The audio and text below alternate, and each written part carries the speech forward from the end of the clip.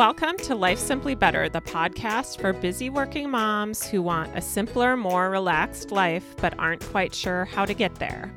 I'm your host and coach, Zoe Galitzis, and I will take you step by step and show you how to create that less busy life.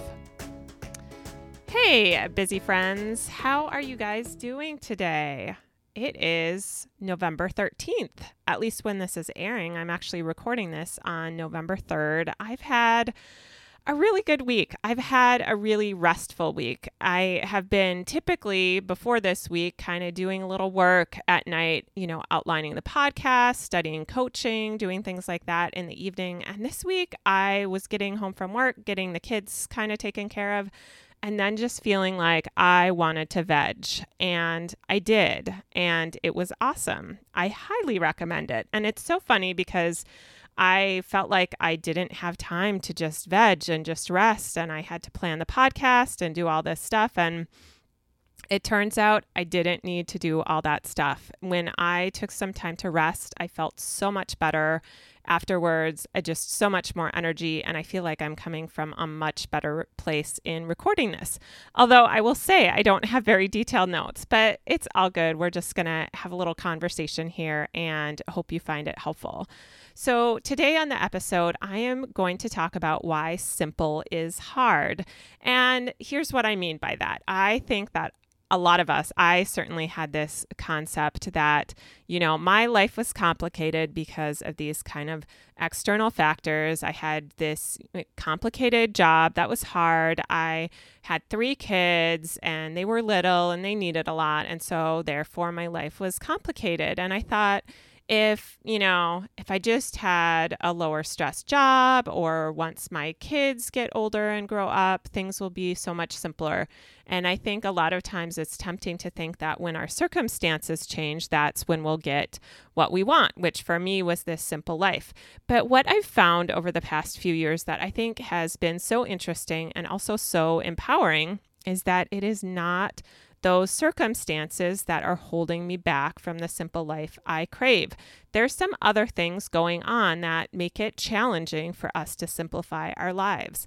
And so I want to talk about 3 of those today and how we can overcome those challenges and move towards the simplicity that we crave. And I will tell you, after going through this journey, for the past few years, it is so worth it to do this. Yes, it involves stepping out of your comfort zone, but the balance, the peace of mind, the calm that you get from doing this is fantastic. So I encourage you to give it a try. The 3 phases that I'm going to talk about, the 3 challenges I'm going to talk about are overwhelm, confusion, and discomfort. I think those, more than the number of kids we have or the type of job we have, I think those 3 things, overwhelm, confusion, and discomfort, are what make it hard from us to move from complexity to simplicity in our lives. So I'm going to walk through each of those phases and talk through strategies that you can use to move beyond them. So in the first phase, we have overwhelm. And I think to make this a little bit more concrete and practical as we go through this, I'm going to use an example of getting your inbox empty. I think that is one of the best things you can do to simplify your life, is to not have hundreds of emails staring at you each time you finish a meeting and you're kind of coming up from air for the meeting and you go into your email and there's all of this email and you're just like, where can I start? I have talked about on previous episodes how I get my inbox empty every day. It is one of the best things I do. It has been one of the biggest simplifications I have made in my life. And so today, as I walk through these phases, I'm going to use the example of let's say you're starting with an inbox with 1,000 emails in it. The number doesn't really matter, but we'll use that as an example. Let's say your inbox has 1,000 emails in it and you want to simplify that part of your life. We're going to talk through each of these stages for that example. So in the first stage, which is overwhelm, and I'm sure all of you can relate to this. I certainly can remember feeling this. In the overwhelm phase, you go to your inbox with 1,000 emails in it, and you're just like, this is too much, too much. I can't deal with it. Let's just give up now and try to survive the day, right? It's that feeling of overwhelm. And when you feel overwhelmed, you tend to do one of a few things. You might freeze and just not really be able to take action at all. You don't know what to do. You might kind of hurry and scurry around. Maybe you kind of frantically go through some of the emails, but you're doing it in a rushed, really reactive way, so it's not that effective. Or you might just avoid it, right? You might get overwhelmed by your inbox and be like, let me go get up and get a cup of coffee. So those are the ways that we tend to react to overwhelm. And the result of that is that it kind of proves out that your inbox is too much to deal with, right? Because when you feel overwhelmed, you can't act effectively. So how do we transition from overwhelm to a different feeling that will serve us better and get us to where we want to be? And so I want to talk about the feeling of being capable. What if instead of looking at that massive list of emails and feeling overwhelmed, what if you looked at it and it was the same number of emails, it was the same 1,000 emails, but you just had a different feeling about it? What if you felt capable when you looked at it? And that feeling of capable might come from a thought, something like, I can do this in small steps. And again, I think the most effective way to make these types of changes is in small steps, and that's what really counteracts the overwhelm too, is really breaking it down and just taking it one step at a time. So if you can get to a spot of maybe you can't get all the way to like, 1,000 emails, I can get those cleared out, no problem. But maybe you can think something like, maybe this is possible for me if I just start with a small step. You delete some emails, and before you know it, your inbox will be empty. So that's the first phase, moving from overwhelm to action. The next phase is confusion. So once we get past the overwhelm and we start taking action, what happens next is we're required to make some decisions. So some of those emails are going to be really easy to just delete or file, know what to do with right away. Bam, they're gone. There's going to be some other emails in there that are a little bit trickier that you look at and you're like, what do I do with that, right? And again, I'm using the example of emails, but this could equally be true if you're cleaning out a closet and decluttering. It could be equally true if you're trying to edit down your calendar and create some more free time. You're going to get to that appointment where you're like, should I go to that or not? I don't know. And you get confused. And what happens when we get confused is we don't make a decision and we just leave the clutter, we leave the emails where they are. And again, we stop making progress in what we're trying to do. And so the way to deal with confusion is to move into decision. And I will lend you a thought that has helped me really increase how decisive I am in my life in all areas. And it is that any decision is better than no decision. Do you file the email? Do you reply to it? Do you need it for reference? Do you not need it for reference? All of that spin and chatter is just sucking away time in your life. Time that probably is not worth spending on that email. So you could file it, you could reply to it, you could delete it.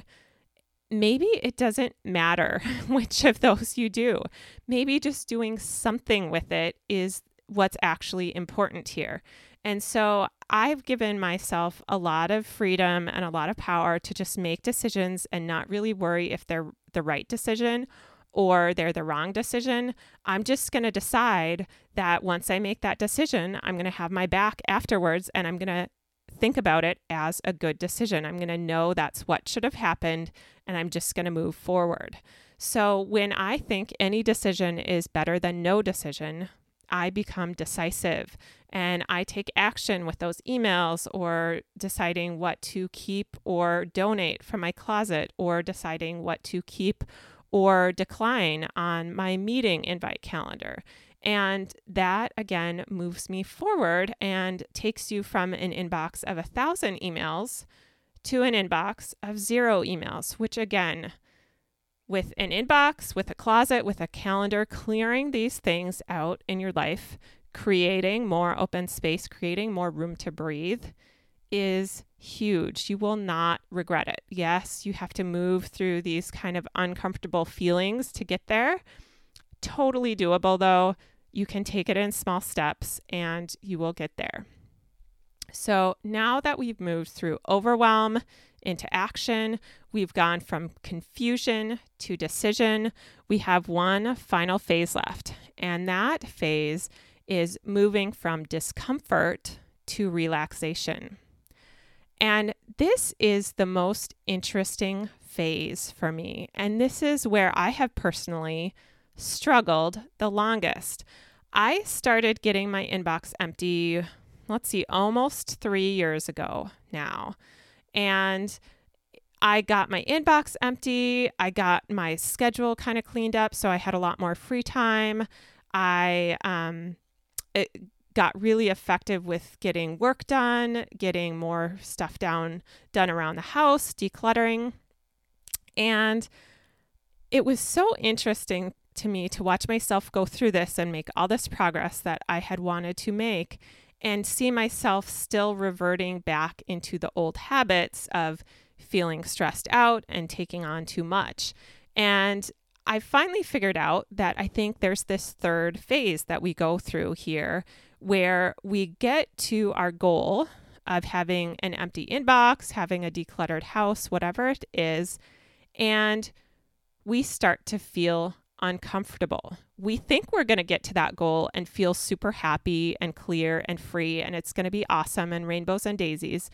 But a lot of us use being busy and use the clutter as a way to avoid uncomfortable emotions. So in my case, I had this underlying limiting belief that I needed to produce a lot and create a lot in the world in order to have worth as a human being. So, and this, it sounds so personal and so kind of dramatic, but I think it's something that a lot of us deal with, of just feeling like you're not good enough. And so you need to achieve and accomplish and do and go in order to kind of earn your keep in the universe, in order to show that you do have value, in order to feel valuable yourself.